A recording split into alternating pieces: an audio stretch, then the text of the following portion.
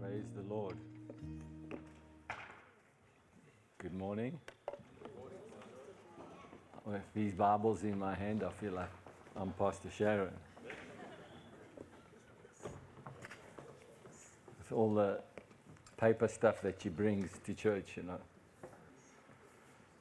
Praise the Lord.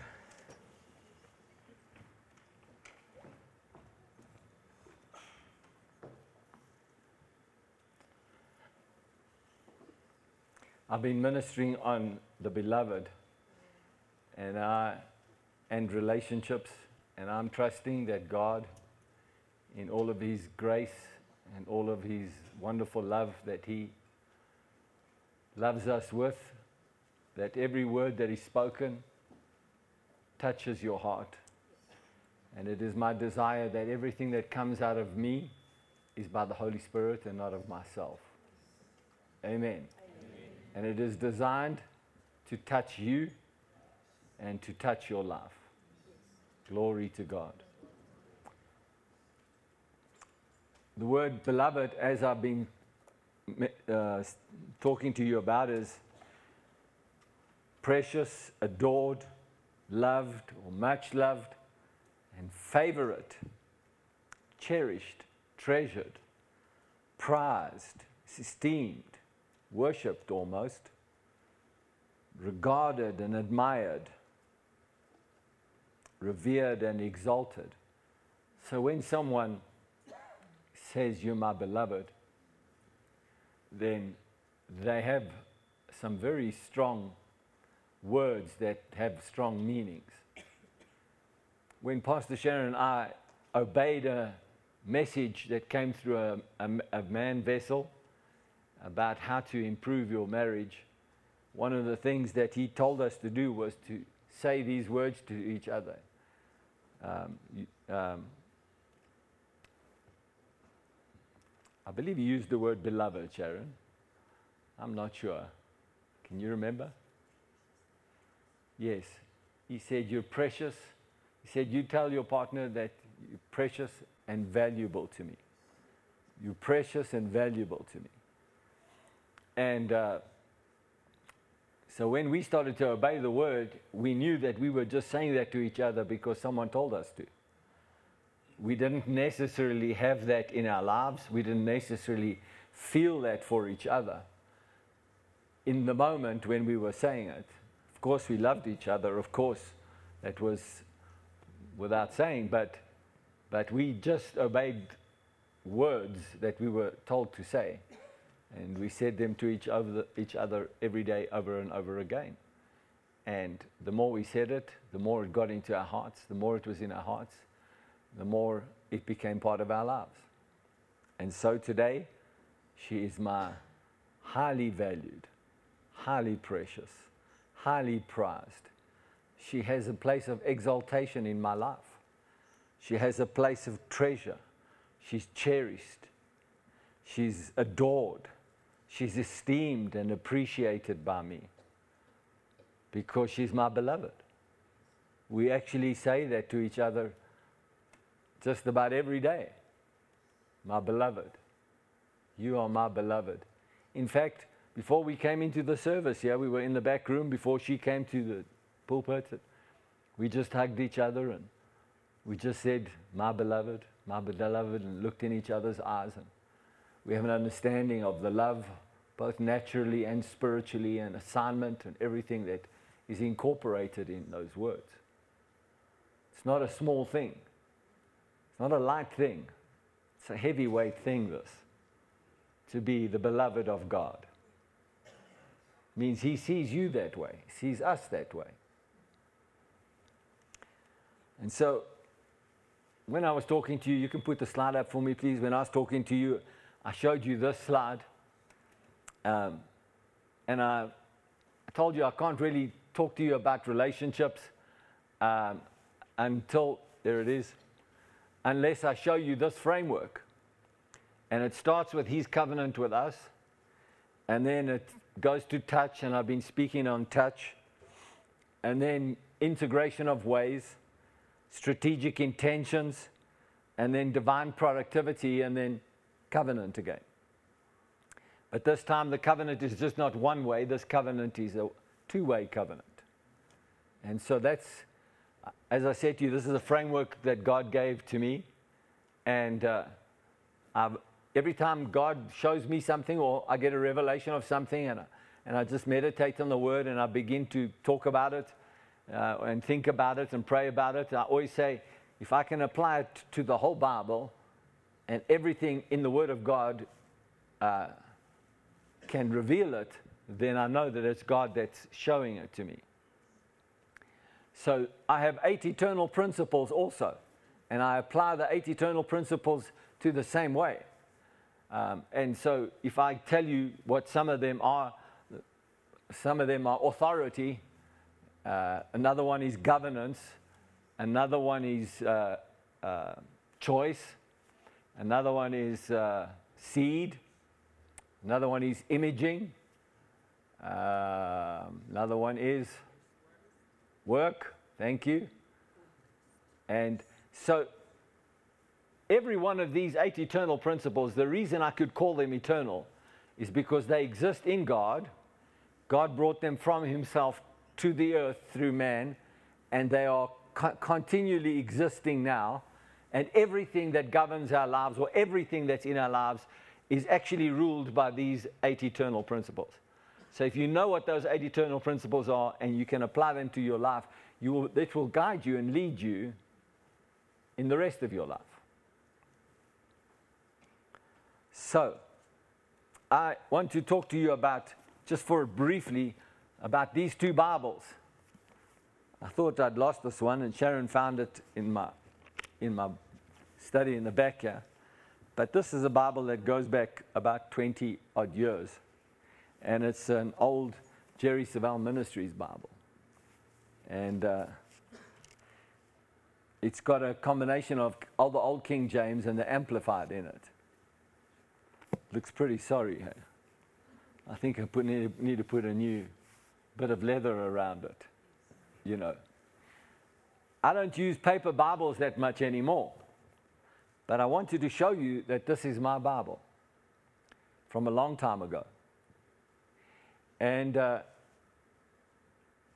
then later on, I've got other Bibles. I've got a Bible from Rhema, Kenneth Hagin Ministries. That's very precious to me because it has a lot of his teachings in the Bible. So I don't use it really, other than from time to time I will take it out and I will go through the Bible using his teachings to go through the Bible. I have another Bible. It's Jerry Savelle Ministries Bible. It's a 50-year edition and it's got all of the things about favor in it. And so occasionally I'll look at that Bible and go through some of those things. But this is a Bible that I bought when I was traveling before the days of Bibles on phones and tablets. When I would go travel to the USA, and obviously weight becomes an issue, I bought this Bible. It's a New Living Translation Bible. And so I bought it because it's small, it's light, and you can take it everywhere, and you can preach out of it and do all that kind of stuff. And so I bought it for the reason of the fact that it's skinny and got little weight. These have been 2 of the Bibles that I've used most prominently in my life. So why would I want to come and stand here this morning and talk to you about my paper Bibles? Well, if I show you this paper Bible, and I show you the words that are on this paper Bible, then it's a book to read. It's just a book. It's just a book. You know, people get bent out of shape when there's riots going on in the world and they burn Bibles, or they burn library books, or they burn different books. And especially if they burn Bibles, you know, people get bent out of shape. You can't burn a Bible. I mean, that's sacrilegious. It's just a book. It's a book with print on a page. It's the intent behind why they're burning the Bible that's the important. It's not the fact that it's the Bible. It's just a book. So what's important about this book with words on pages? What's important is that these words don't stay on the pages. It's important that these words live in my heart. If these words don't live in my heart, then it's just another book to me. If it's in my heart, then this book becomes extremely valuable to me. Because everything in this book comes from God. It comes directly from God, and it's written to me. So, you may not see it that way. You may see it as it's been written to everybody. But actually, the way I see it is it's written to me. It's God's direct communication to me, this book. I don't need another book ever. I do not need another book ever to understand God. It helps that there have been men that have gone before that have brought revelation knowledge to me to help gifts and teachings and everything else. But if I was stranded on an island and I only needed one thing in my life, I wouldn't even choose a blanket. I would choose my Bible. Because my Bible will bring me a blanket.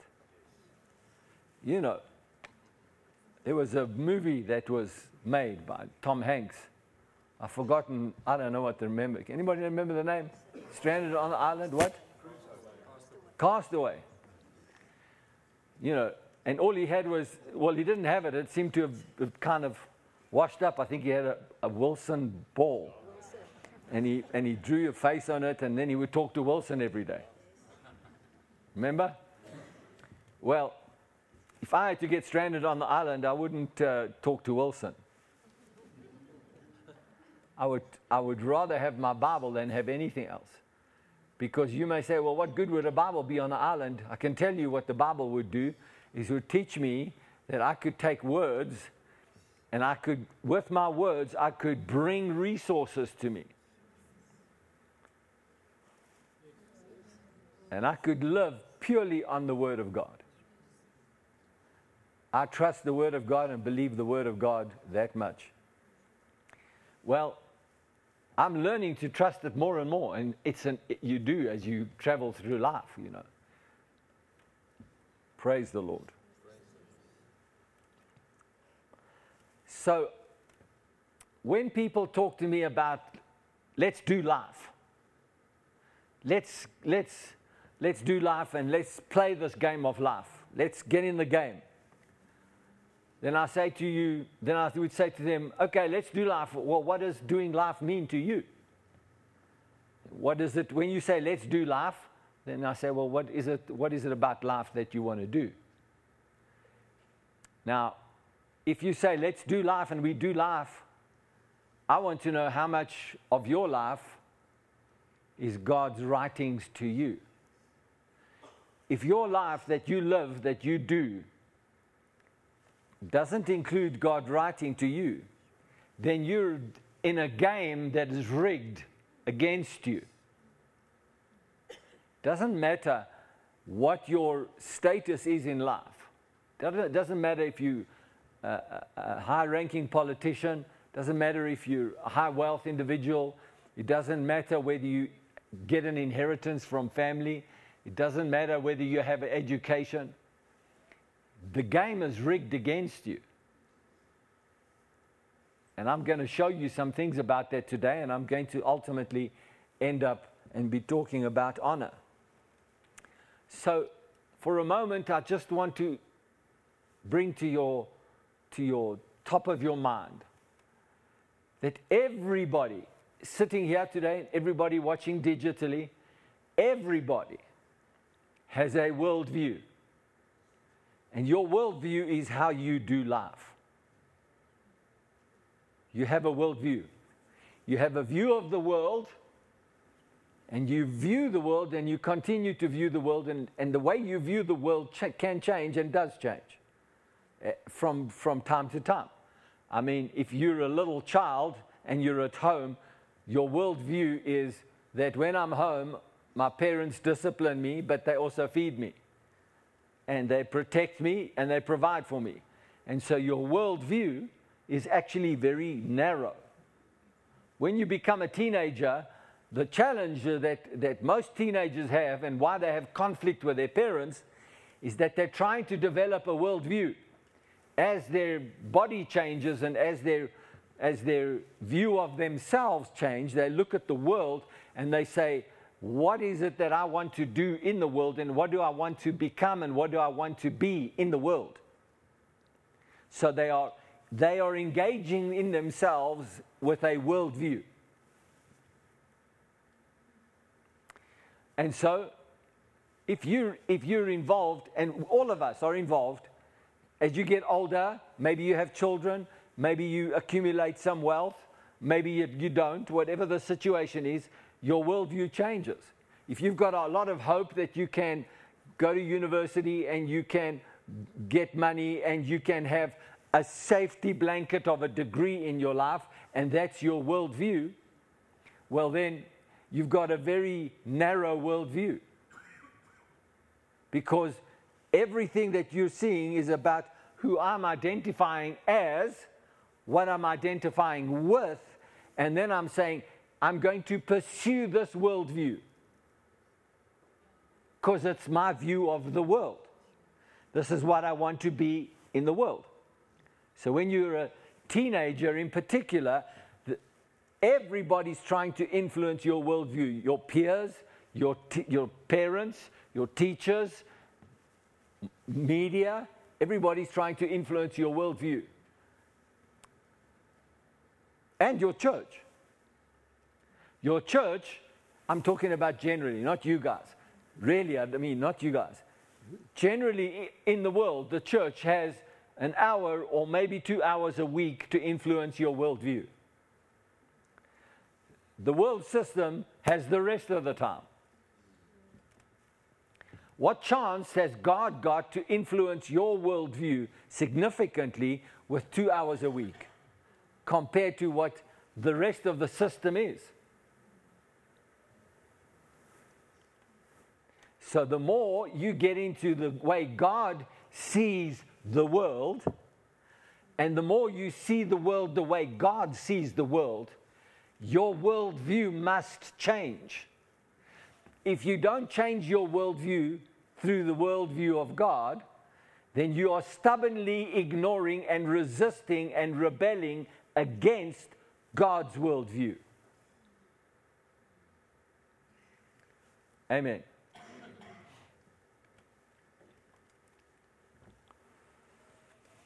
So I want to show you a worldview that Jesus had.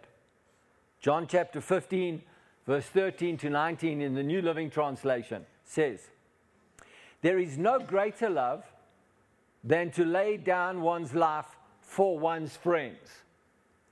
This is an important thing. People quote this a lot because it's like the ultimate level of love that you can show, that you can lay your life down for your friends. But Jesus goes on to explain what he's about to do. You have no greater love than to lay down one's life for one's friends. You are my friends. He's talking to his disciples. If you do what I command. Now remember what I said. This book is written to me. So Jesus is saying, there's no greater love that you can have for your friend than to lay your life down for him. Now Jesus is saying, John, you are my friend. If you do what I command. I no longer call you slaves, because a master doesn't confide in his slaves. Now you are my friends, since I've told you everything the Father told me. John, you are no longer a slave. You are now my friend. Because I confide in you and I tell you everything that the Father wants you to know. Worldview change. I am not a slave to God. I am not a slave to what God says I should be behaving. I am God's friend. If I do what He tells me, Why? If I do what he tells me, because if he's confiding in me what his worldview is, he's saying, I could treat you as a slave and command you to live according to this worldview. But I'm not. I'm treating you as a friend because you choose to live this worldview. Now you are my friends since I've told you everything the Father told me. You didn't choose me, I chose you. I appointed you to go and produce lasting fruit. My friends, if you do what I tell you, you will produce lasting fruit. So that the Father will give you whatever you ask for, using my name. You're no longer a slave, you're a friend. If you do what I tell you, my Father will give you whatever you need using my name. Why are you using my name? Because I'm your friend, you're not my slave. Worldview. This is my command. Love each other. If the world hates you, remember that it hated me first. The world would love you as one of its own if you belonged to it. But you are no longer part of the world. I chose you to come out of the world, so it hates you. That's pretty strong statement stuff. I would go so far as to say, if you don't have conflict with people in your life because of your walk with God, not because you're a muhu,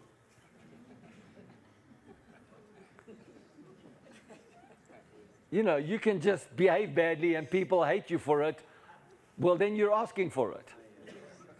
You know what I'm saying? I mean, there's reason for them to not like you. But if you are choosing Jesus and you're doing what he commands you to do, the world will hate you. There are some that will receive you, but there are some that will hate you.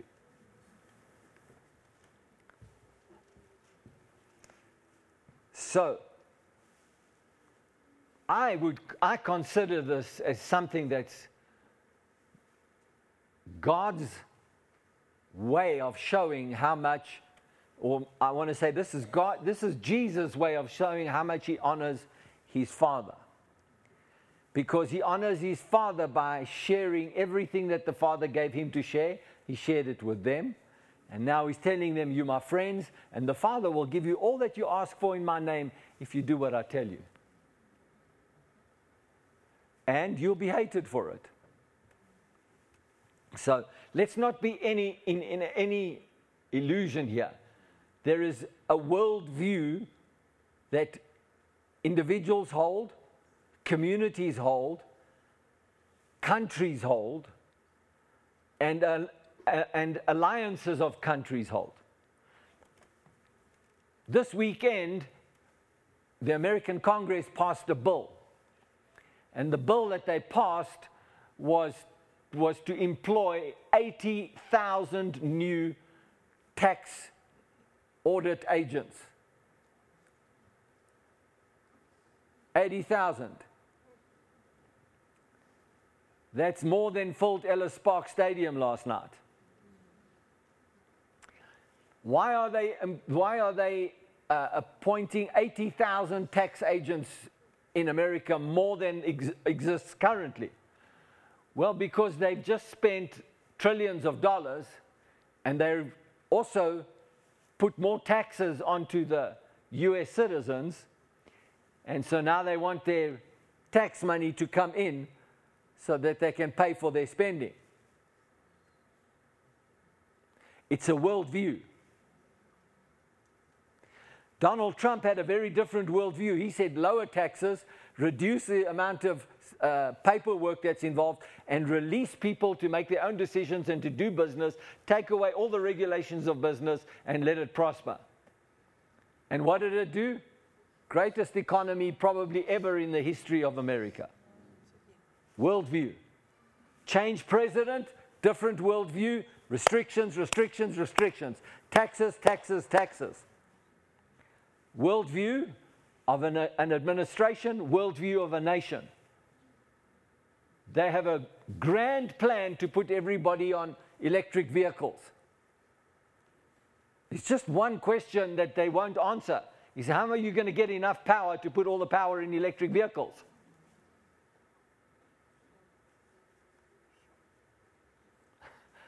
Come on, it's a very simple logic question. This. How are you going to get enough power to put all the power in the electric vehicles? Solar doesn't do it. Neither do windmills. You're either going to need nuclear power or you're going to need natural gas or some such thing. But they have a different worldview. So whatever your worldview is going to directly impact your actions. So I ask you, who is influencing and what is influencing your worldview? If you want to have communion, as we did last Sunday, and you want to examine yourself about how the death of the Lord Jesus is working in your life, you have to examine your worldview and say, who and what has influenced my worldview? Is it fear? Is it faith? Unfortunately, most people won't be honest about that because it requires courage. Now, bear with me because I'm building not only for the message this today, but for the message for next Sunday. So, by the way, next Sunday is a digital service Sunday. We are not having church in the building because we're going away with all of the people that run the ministry. From the full-time employees to all of the interns to everybody else. We're all going away and we're all going to seek God and have fun. So we're doing a digital broadcast and I'm preaching session number 2 immediately after the service. So if you want to stay and watch the second service, you're welcome. But you can go home. I'm not telling you to. I'll preach to an empty. I preach to an empty auditorium. But I will say what I'm preaching is going to lead on to our weekend in September, which is going to be about faith, finance, and fasting. Okay, Ephesians chapter 2, verse 1 in the New Living Translation.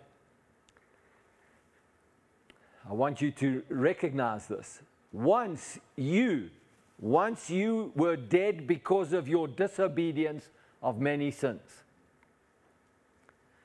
So what is dead? How can you be dead because of your disobedience of your sins? Well, death is separation from God. So any actions that you take that are separate from the actions of God must bring death. Shocking new worldview for you, if you haven't had this worldview before. Any action you take that is an anti-God action, regardless of how justified it may feel or how nice it may feel, any action that you take, that you do that is not the way God would do it, brings death. Because it brings separation from God. That's what death is. Once you are dead because of your disobedience and your many sins, you used to live in sin just like the rest of the world. Obeying the devil. What does the world do? According to this scripture. Come on. What does the world do? Obey the devil. Come, let's say it again. The world obeys the devil. Let's say it again. The world obeys the devil. Doesn't matter how moral they look. It doesn't matter what values they have. If they don't have God in their life and they're not living for Jesus, the world obeys the devil. So who's impacting your worldview? If someone in the world is impacting your worldview, then those that are obeying the devil are impacting your worldview. The commander, the devil, is the commander of the powers in the unseen world. The commander of the powers in the unseen world. How do the people in the world obey the devil? Because the commander of the unseen powers of that world are commanded by him to go and make the people do. Persuade them, intimidate them, do whatever you can, influence them to obey the world system. He is the Spirit at work in the hearts of those who refuse to obey God. Will you say this with me again? My spirit man is the real me. Your spirit man always wants to obey God. If you do not obey God, you are making a conscious choice to say, I want to obey the devil, the unseen commander of the world system, and all of the forces he's unleashing to influence me. I want to obey him. I don't want to do what God says. Pastor John, you're preaching a little bit heavy today. No, I'm preaching truth. This kind of truth will set you free, because you need to understand that your worldview is being influenced every day by a whole bunch of factors.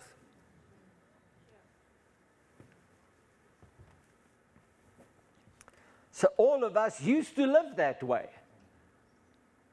So most of the issues that I have to deal with in the church is because people that used to live that way still live that way. They haven't let the real man, the real spirit man, dominate their choices. So they're still thinking like they used to think and behave like they used to behave, but they want the will of God because their spirit man's calling for it. All of us used to live that way, following the passionate desires and inclinations of our sinful nature. By our very nature, we were subject to God's anger just like everyone else. So, as a born-again Christian, if you behave like those in the world, you get the same results as they do. The wrath of God is poured out to them because they don't accept Jesus. You get the same results as they get because you're behaving like them. But you don't have to, because the spirit man is in you, the real man. But God is so rich in mercy, and He loves us so much that even though we were dead because of our sins, He gave us life when He raised Christ Jesus from the dead. It is only by God's grace that you have been saved. For He raised us from the dead along with Christ. This is a very important point. He raised us from the dead along with Christ. But you weren't even born yet. But He knew you were coming. And so before you were even born, He raised you from the dead in Christ Jesus, if you choose Jesus. Raised you from the dead. And seated us with Him in heavenly realms because we are united with Christ Jesus. Remember the first scripture I said, I call you friends because I share everything that is mine with you. Now, Jesus died for us so that the answer that Jesus gave His disciples, that becomes our answer. We are seated together with Jesus in heavenly places. I ask you, what becomes your worldview now? If you're seated there, what do you think about this world? What do you think about money if you're seated there? What do you think about healing if you're seated there? What do you think about relationships if you're seated there? Come on. He's raised us up so we can sit with Jesus in heavenly places. But I can behave just like people in the earth. I can behave like children of disobedience. I can. Because if I let my flesh dominate me, then I can behave like that. If I let my real man loose in my life, then I'm seated with Christ in heavenly places. My worldview changes. If you like, the entire thing that I need to, that is part of my ministry, is to help you change your worldview and keep teaching you and keep being there so that you can change your worldview. So that you can look at the world the way that Jesus looks at the world because you're seated with Him. I'm going to read verse 7 from the New Living Translation, then I'm going to read it to you from the Amplified. So God can point to us. So why did He do all of this? Why did God do all of this? So God can point to us in all future ages as example of the incredible wealth of His grace and kindness towards us, as shown in all He has done for us who are united with Christ. You need to be united with Christ. You need to be united with Him. You mean to say God did all this so that He can point to us in all future ages? Ages. That's ages upon ages. Many years ago, I preached a series of messages on ancient paths. How God has got each of us to walk on has called each of us to walk on an ancient path. And how we walk on that ancient path by speaking an ancient language. And where do you think I got that word, the ancient paths? Because the Bible refers to Him as the ancient one, but He also refers to us as those that He will point to in ages to come. Ages and ages and ages, eternal ages, He will point to us and say, this is my mercy and my grace. This is who I am as God. We are the object of that grace. We are the object of that devotion. His love devoted to us. The Amplified says it this way. He did this that He might clearly demonstrate through the ages to come the immeasurable, limitless, surpassing riches of His free grace, His unmerited favor, in His kindness and goodness of heart towards us in Christ Jesus. So I just wanted to make the point. He did this clearly so that He could demonstrate through the ages to come. Now, the Apostle Paul didn't know exactly, perhaps, he didn't know how many ages that would be. And I can't tell you that if 1,000 years is like a day, and a day is 1,000 years in the Bible to God, I don't know what exactly those ages mean. But I can tell you it means more than a couple of generations on the earth.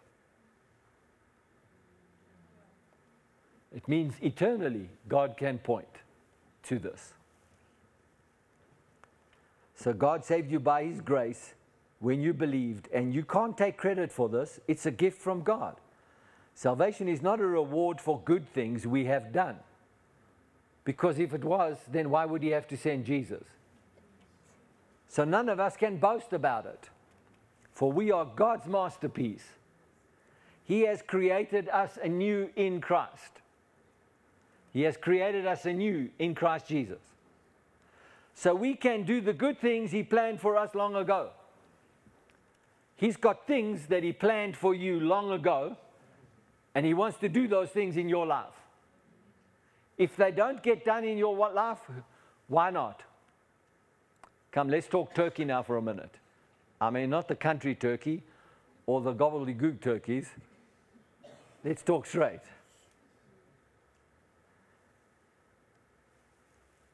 If God has planned something for you, He's got plans for you. And He wants those plans to come to pass. Why? Why would it not come to pass? Who stands in the way? Your choice. Okay, so we read now, clearly we read that there's a commander of dark forces who releases his powers to continue to make sure that people are blind to God and they serve the passions of their lives, their sensual, sensory passions. So He wants you to live like everybody else lives without God. That's how He wants you to live. He wants you to live like everybody else without God. That's the evil commander, using today's scripture. So how does Jesus want you to live? He wants you to live as seated with Him in heavenly places.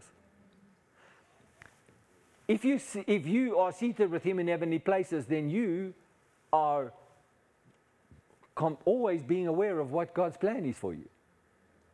And that's good. And everything he's got planned for you is good.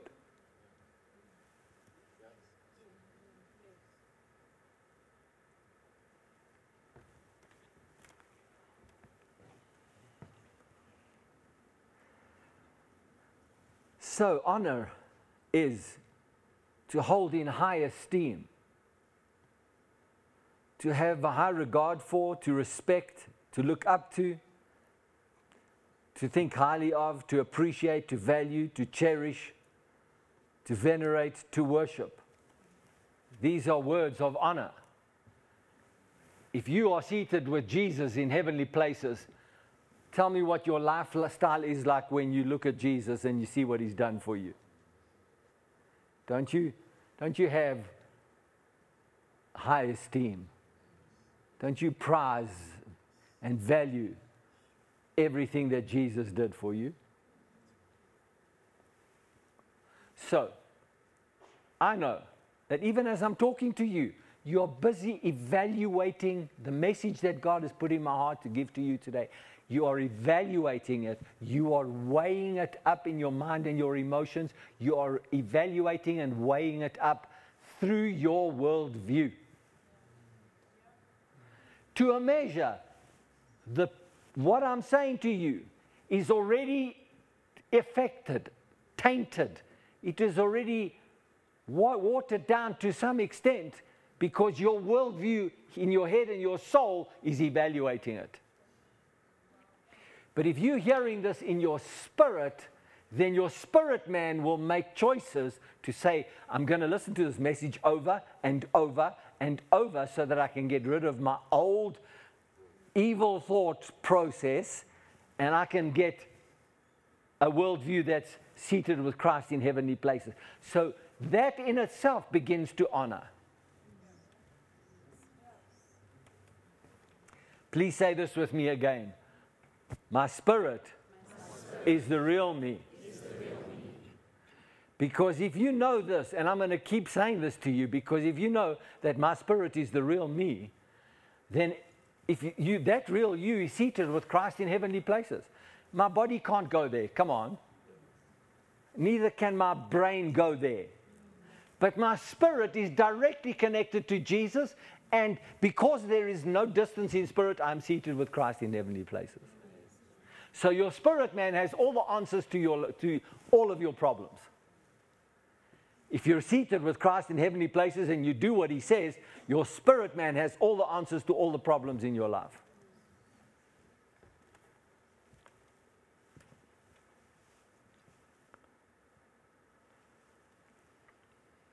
Praise the Lord.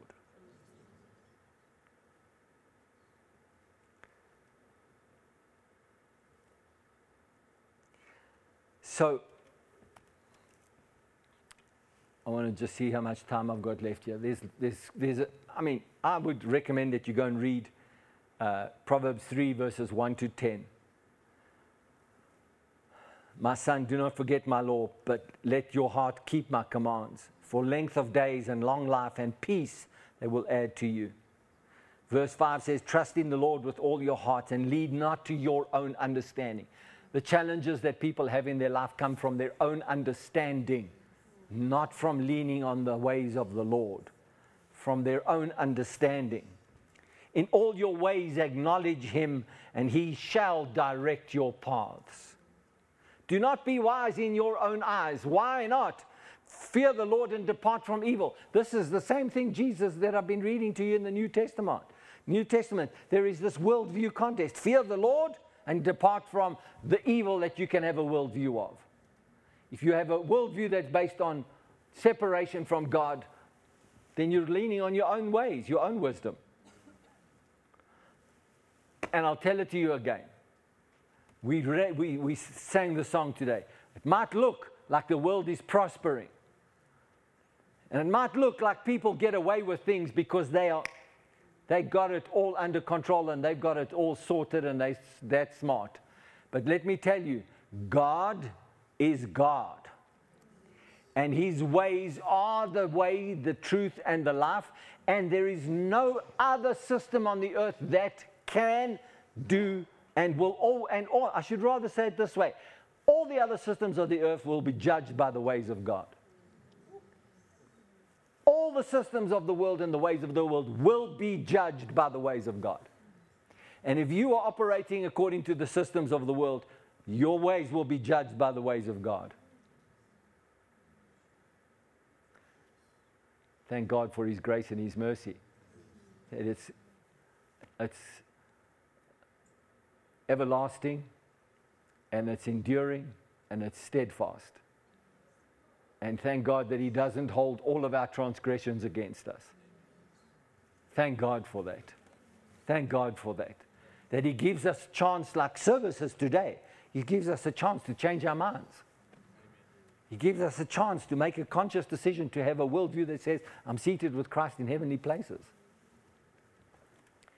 It's a worldview of honor. It's not a worldview of dishonor. So, honor the Lord with your possessions and the first fruits of your increase, so your barns will be filled with plenty and your vats will overflow with new wine. I can tell you this.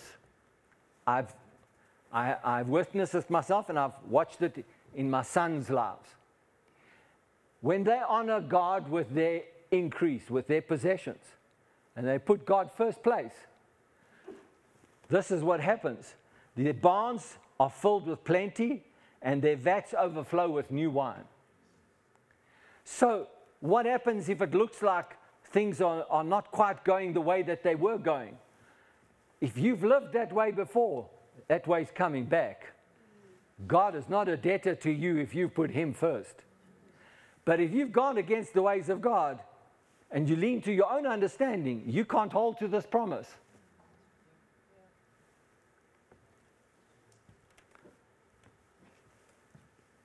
I live a blessed life.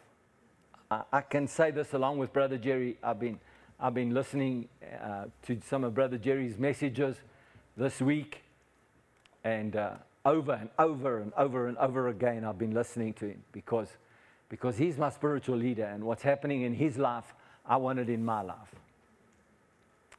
And he honored all of us publicly, and we became God in his greatness chose to elevate our church. He chose to make our church an example for ages to come by showing what honor looks like. Because Brother Jerry chose to get up in a conference that has a global footprint of people that watch via internet that conference. And in that public forum, he talked about us, about our honor seed.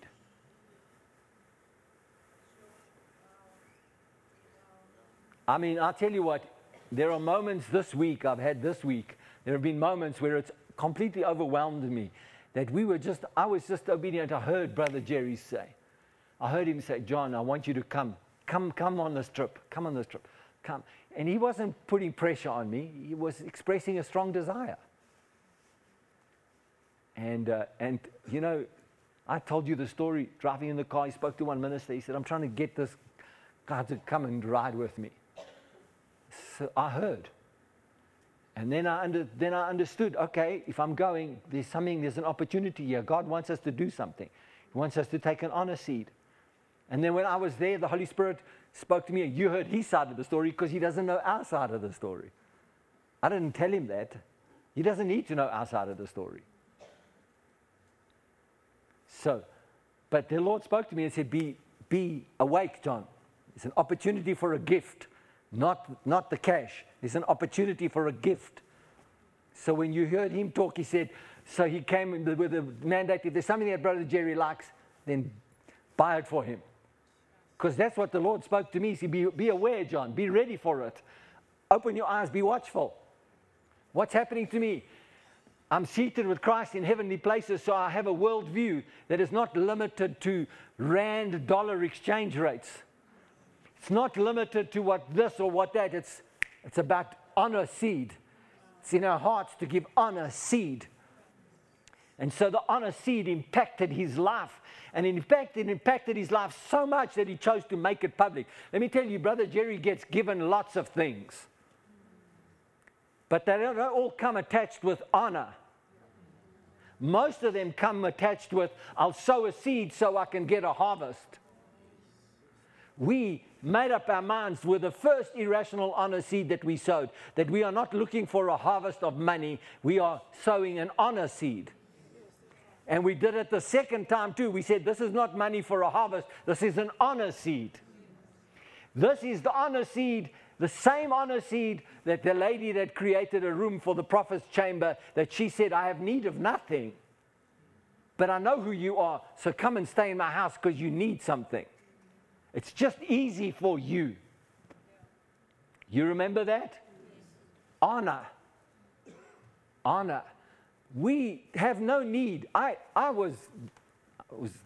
told you all of that because I'm just reflecting on how blessed we are.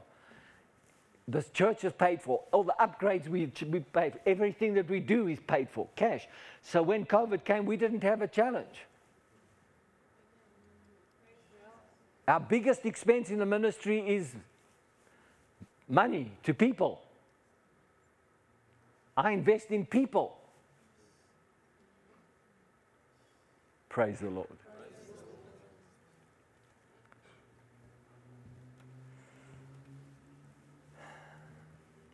So Jesus gets up in the synagogue. Luke 4:18. The Spirit of the Lord is upon me. Now he was reading it from the book of Isaiah, but he was speaking it because he was it. The Spirit of the Lord is upon me because he has anointed me to preach the gospel to the poor. He sent me to heal the brokenhearted, to proclaim liberty to captives, and recovery of sight to the blind, to set at liberty those who are oppressed, to proclaim the acceptable year of the Lord. He has anointed me to do these things. I ask you this question. Did God ever take the anointing away from Jesus? He only did it one time, and that is when he was judged for the sin of the world. But while he was walking on the earth, he never withdrew that anointing, not one time. And the only reason he had to withdraw his anointing from Jesus is because judgment had to come. But when he raised him from the dead because he was illegally killed, what did he do? He didn't just re-anoint him. He seated him on his right hand, and he handed all judgments of everything that was to come into his hands. So you and I sit seated at the right hand of Jesus. If we are seated there and we do what he says, our lives are part of his word that judges all things. And if you have a financial thing where your finances are not cooperating with your life, judge it as a worldly thing and command the money to come. And worship and God and praise God and say, because I do what you tell me to do, I'm seeking you first. Thank you, Lord, that you add these things to my life.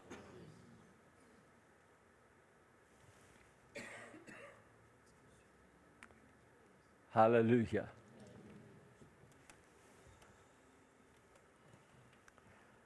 Now, this is Jesus in his synagogue.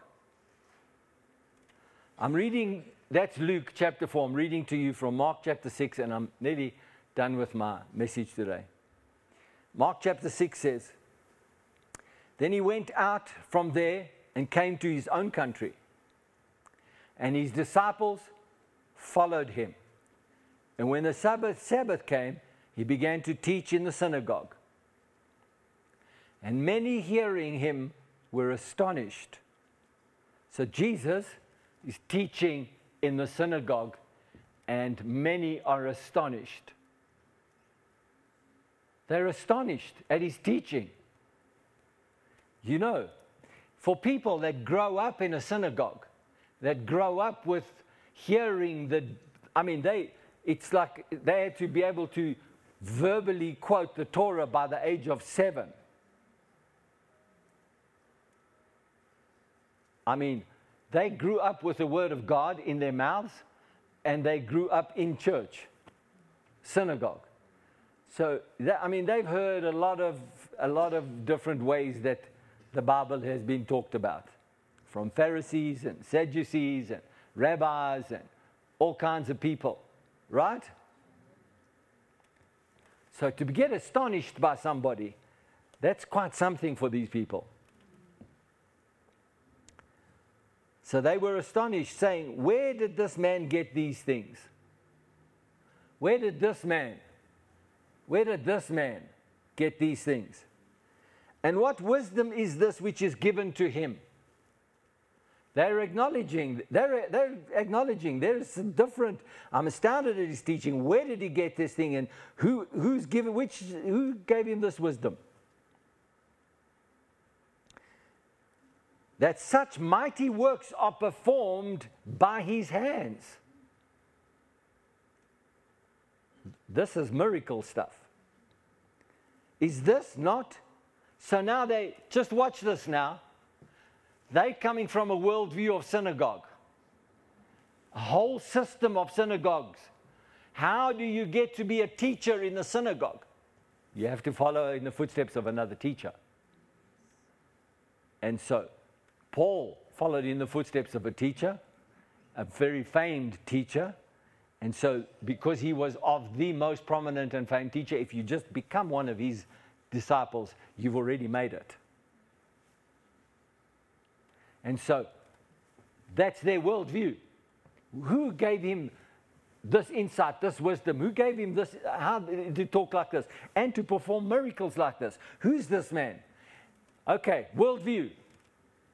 Is this not the carpenter, the son of Mary, and brother of James, Joseph, Judas, and Simon?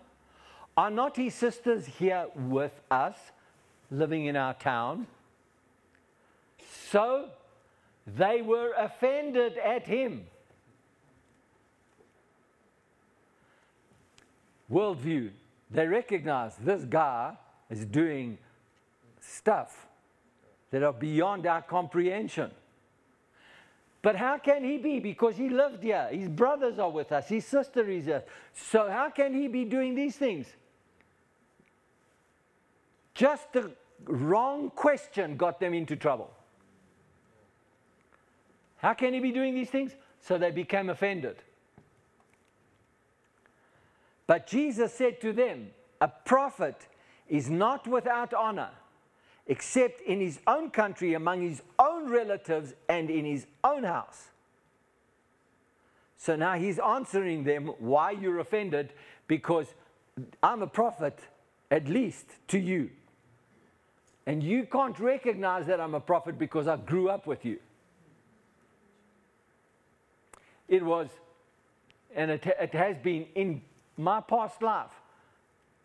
It has been people that knew me, and they knew what manner of man that I was, and lived with my wife, with success in business, with things, that they came to our church. But when they heard the words that I preached, which I'm preaching to you today, these words, to hold them accountable for their worldview and what they believe and what actions they're taking, that not just things that I speak on my worldview, it's what I believe that becomes my worldview. When I held them accountable for what they believed, they were offended at me. Because is this not John who was in the same church with us? Is this not John who was doing the same learnings as us? Was this not John who was the usher and who was this and who was that? So how can he hold us accountable to these things? How can he be a prophet to us in his life? Do you want to know why God had me change my physical address from Joburg to Witbank and come and live here? It's for that reason. Because God told me, he said, John, by moving your physical address and moving here to Witbank, you are effectively doing what I told my disciples to do. You're dusting your feet off of that city because they do not accept you as a prophet. certainly to those people, and you take your peace and you take your blessing with you.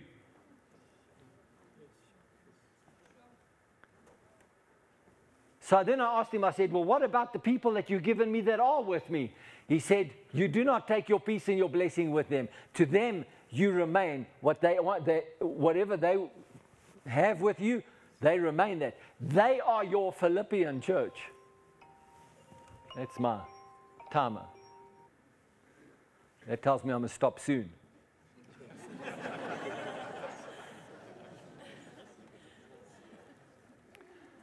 So they said, they are your Philippian church. They are partners with you in ministry, and you've got to continue to work with them because they have called you to them.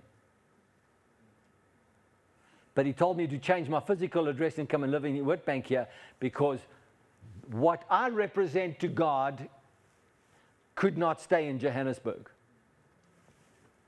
And then he said to me, and when you get there, take nothing with you. Don't go and buy a house. Don't go and do everything. Don't go and do the things that people normally do. Wait. I'll bring it to you. Everything you need, I'll bring it to you. But just obey me. Wait. I did exactly what he told his disciples to do. I took no garments with me. I took no money with me. I didn't come here for that. I came here because God said, I need you to change your address because I need you to have a different anointing and be honored and respected and valued. And I'm calling you to a people who will see you that way.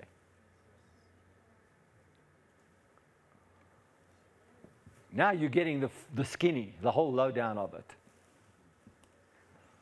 So a prophet is not without honor except in his own country, among his own relatives and his own house.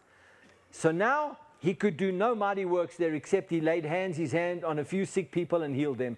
And he marveled because of their unbelief. Then he went about the villages in the circuit teaching.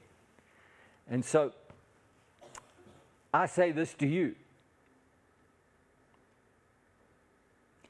He couldn't do anything. He could do a very small portion of what God had anointed him to do.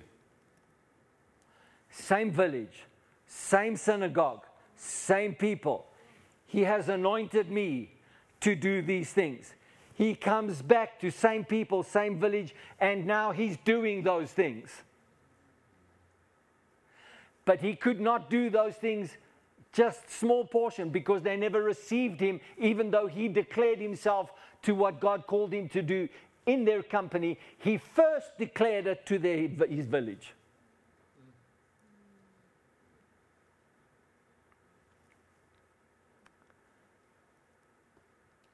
Praise the Lord. And so, honor brings things into your life that nothing else can. Because I can touch God and I can be touched by God. And I will integrate, and I have integrated, and you can integrate your ways with God. And in the next message, I'm going to talk about Abram and how Abraham became very rich. But honor is something that if you walk in honor, you draw things to you. If you walk in dishonor, you push things away from you.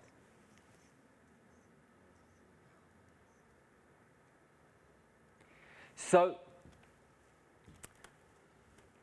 if you disregard what I said today, if you walk out of here and you disregard everything that I said today, what are you doing?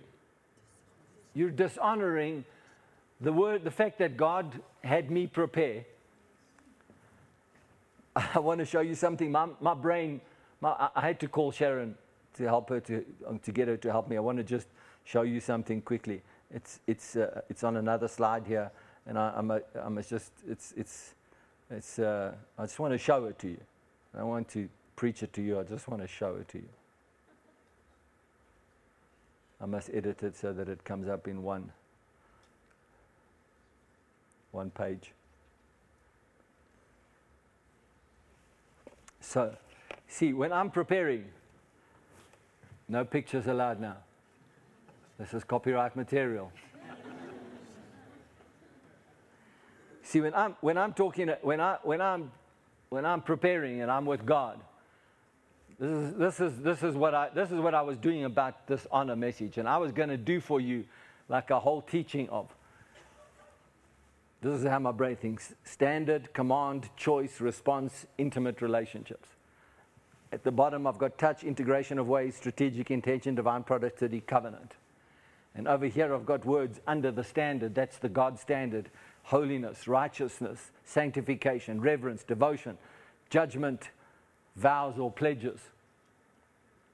I wanted to teach you about honor.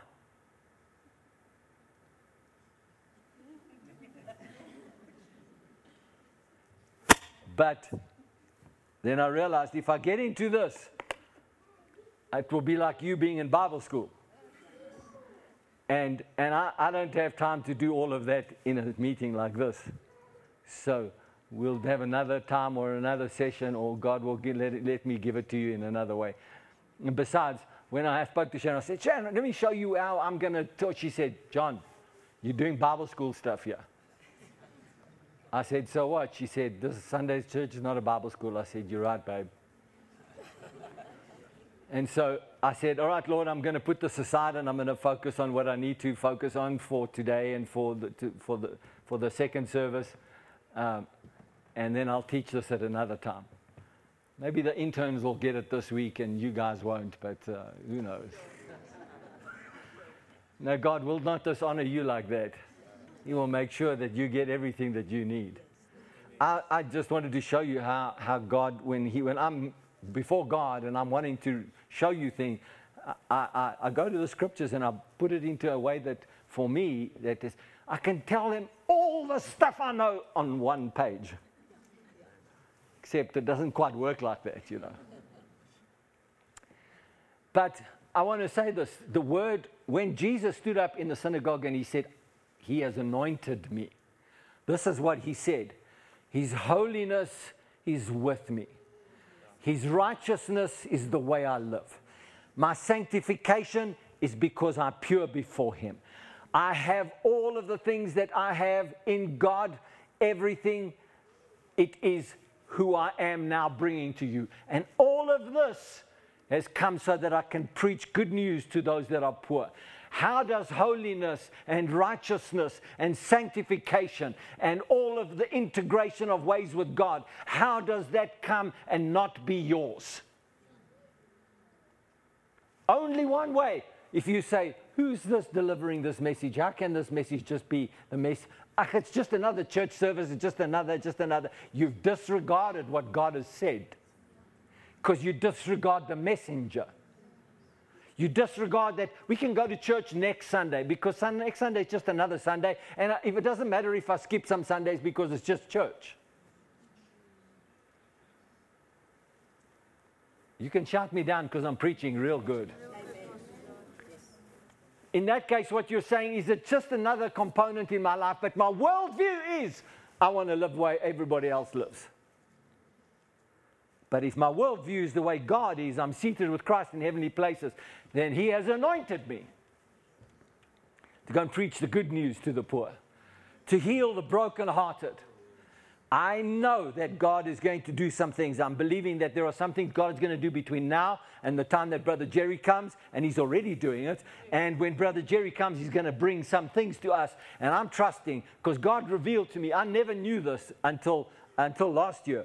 I did not know what a broken heart looked like. Because people can tell you what the symptoms are of a broken heart, but they don't think that it's a broken heart. You know, people say, she broke my heart. That's not a broken heart. That's just, I'm feeling rejected. I'm feeling my pride is hurt. He or she doesn't value me the way I thought I would be. That's not a broken heart.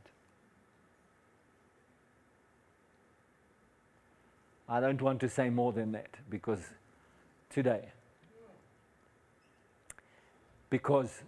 it gets really personal when I start talking about broken heart. That means there's an event that happened in your life that was so traumatic that it broke your heart.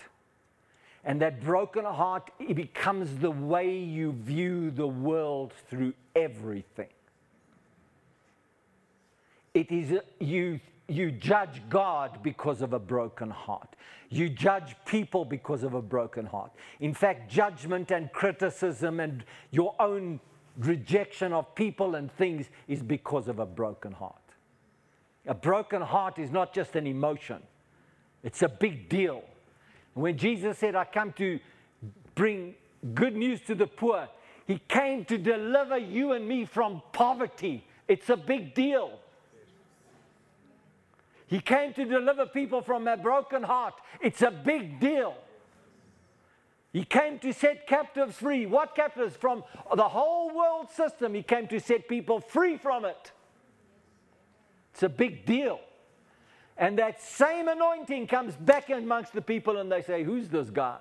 Where does he get this instruction? It doesn't follow the rules of our society. And so because it doesn't follow the rules, we can't have you say this stuff. Well, you said it. I can't do it. If He told His disciples to do that, then what has He got to do? Through grace and mercy, He didn't dust the feet off and walk out of there. He said, okay, there's a few people sick. I don't know exactly how that worked, but I'll tell you how I think it worked. I think He would walk into a house of people that He knew, and someone was sick there, and He'd just touch them, and they just would be healed. He didn't draw attention to it. He'd be probably sitting in his house with his parents and his family and having a meal, and people would come in there because he's famous now, he's well known now, and they'd come in there and he'd just touch them, and he'd just touch them and they healed. Because the healing power of God was all in him. And he didn't have to say, you heard me before, Father, you know everything. He just touched them and they healed. He couldn't make a big deal out of it because they rejected him. A few small miracles. I've got a headache. I've got women's problems on a monthly basis. It's really bad for me. She wouldn't even know that he knew. He just touched her and it stops.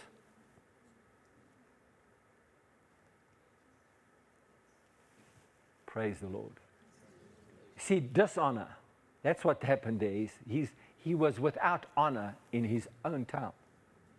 So dishonor pushes things away from you. If you have honor, it draws things to you. So, we have drawn through our honor, we have drawn Brother Jerry to us. Through our words before God, we said, Lord, we've given honor seeds. I want him to be the first destination outside of America that he comes with his jet, his international continental jet that he's been believing you for 20 years, and now it's manifest. I want us to be the first place he comes to. I didn't sow an honor seed for that, but now I have a place before God out of honor. So I said, Lord, can it be so? On the phone, John, we're coming January. We're coming to you. I spoke to John on the phone on Thursday, I think Thursday night, or Wednesday night. I spoke to Brother John on the phone. And so we're going through the itinerary and some of the suggested items of what we're going to do. And so the Lord just spoke to my heart and he said, when Brother Jerry comes, I want you to do this, I want you to do this, I want you to do that. I want you to be like this to him. I want you to let this be this place for him. I said, okay, Lord. We'll do that. We'll do that. And I want to tell you, there are many people. Brother Jerry has had to deal with a situation right now where there are people that have put themselves in a position where they didn't say directly they reject him as their apostle in their life, but he's had more than 20 years of input into their lives, church, ministry, and they've just walked away from him. Just like that. I wrote him a letter. We want the church to do this, we want the church to do that. They wrote him a letter. I say, Lord, these people don't know what they're doing. Because what they said to him and what they said to, because they shared it with me, what they're doing is they don't recognize that they're dishonoring him. And so they're pushing away all of the favor, all of the blessing, all of the stuff that his ministry represents, and his connection to Kenneth Copeland and to Oral Roberts. And that whole legacy is now closed to them because they just decided we want to do our own thing in our church because our worldview is the same as other churches, not your ministry. Huh? But let me tell you, people do that all the time. What you dishonor, you push away from you. What you honor, you draw to you.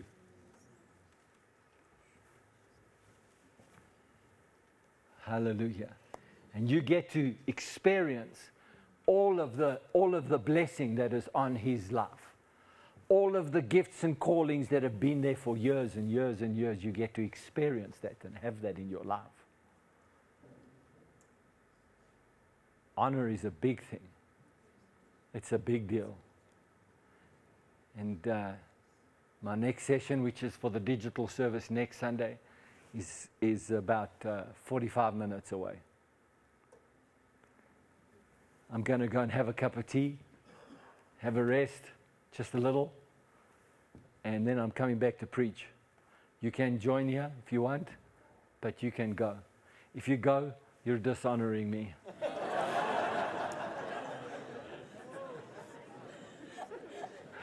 You know, I'm joking, eh?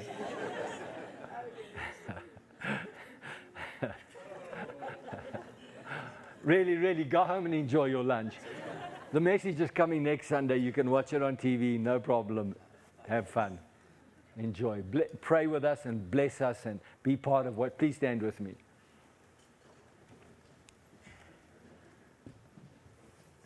I just want to make a correction. Because all of us are away, we are going to ask the people in Joburg to pray in your own homes. There won't be a digital live stream because we don't have the resources here. Matthew and I talked about it this week, and we were going to try and make it happen anyway, that it was a digital live stream, but we just don't have the resources here. If you were watching in Joburg and things were going to go wrong, you'd be a bit miffed with us. So we're suggesting you rather go and pray in your own home or with friends, or get together and pray together for the next 2 Tuesday nights. But Witbank people, live prayer still here with Pastor Sharon. Amen. Tomorrow morning, 6:15, we are inviting you, if you're a parent or not a parent, if you just want to come, 6:15 tomorrow morning, we're inviting you to come and pray with us right before we leave to go and have what I think is going to be one of the most significant things that has happened to our young people ever. Amen. My faith is there with God. I'm with God about what he's going to say and how he's going to release his anointing, how he's going to do things while we are away. We're having fun, but we're getting into the presence of God. Hallelujah. Will you agree with me that this will be our portion while we go?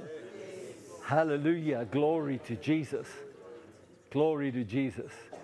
And so it is my prayer for you that you are blessed. It is my prayer for you that you receive the anointing of Jesus that sets people free, delivers people. I pray that all of the goodness of God comes upon you. I want to just speak healing over your bodies right now. I just want to speak healing, and I thank you, Lord, that this message, I want to pray that the healing power of God just comes upon them right now, wherever they are, for anything as minor as a headache to as major as if there's cancer, people don't even know about it, major issues, diseases. I speak in the name of Jesus, the healing power of God to touch your body right now and be healed. And be healed in the name of Jesus. Be healed in the name of Jesus. Hallelujah. And I thank you, Lord, that as they go about their business this week and they go about their lives, that they will consciously make worldview decisions where they are seated with you in heavenly places and they're not engaged in with the affairs of this normal life only. I thank you, Lord, that you've taken them You've not taken them out of the world, but you preserve them from the evil one this week. And you preserve their worldview of Jesus and they're seated in heavenly places. You preserve that worldview in the name of Jesus.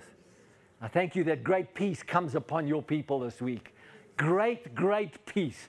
Great peace. A tangible peace comes upon your people this week and the week to come in Jesus' name. Do you agree with us? Yes. Amen. Amen. Thank you for coming. Goodbye.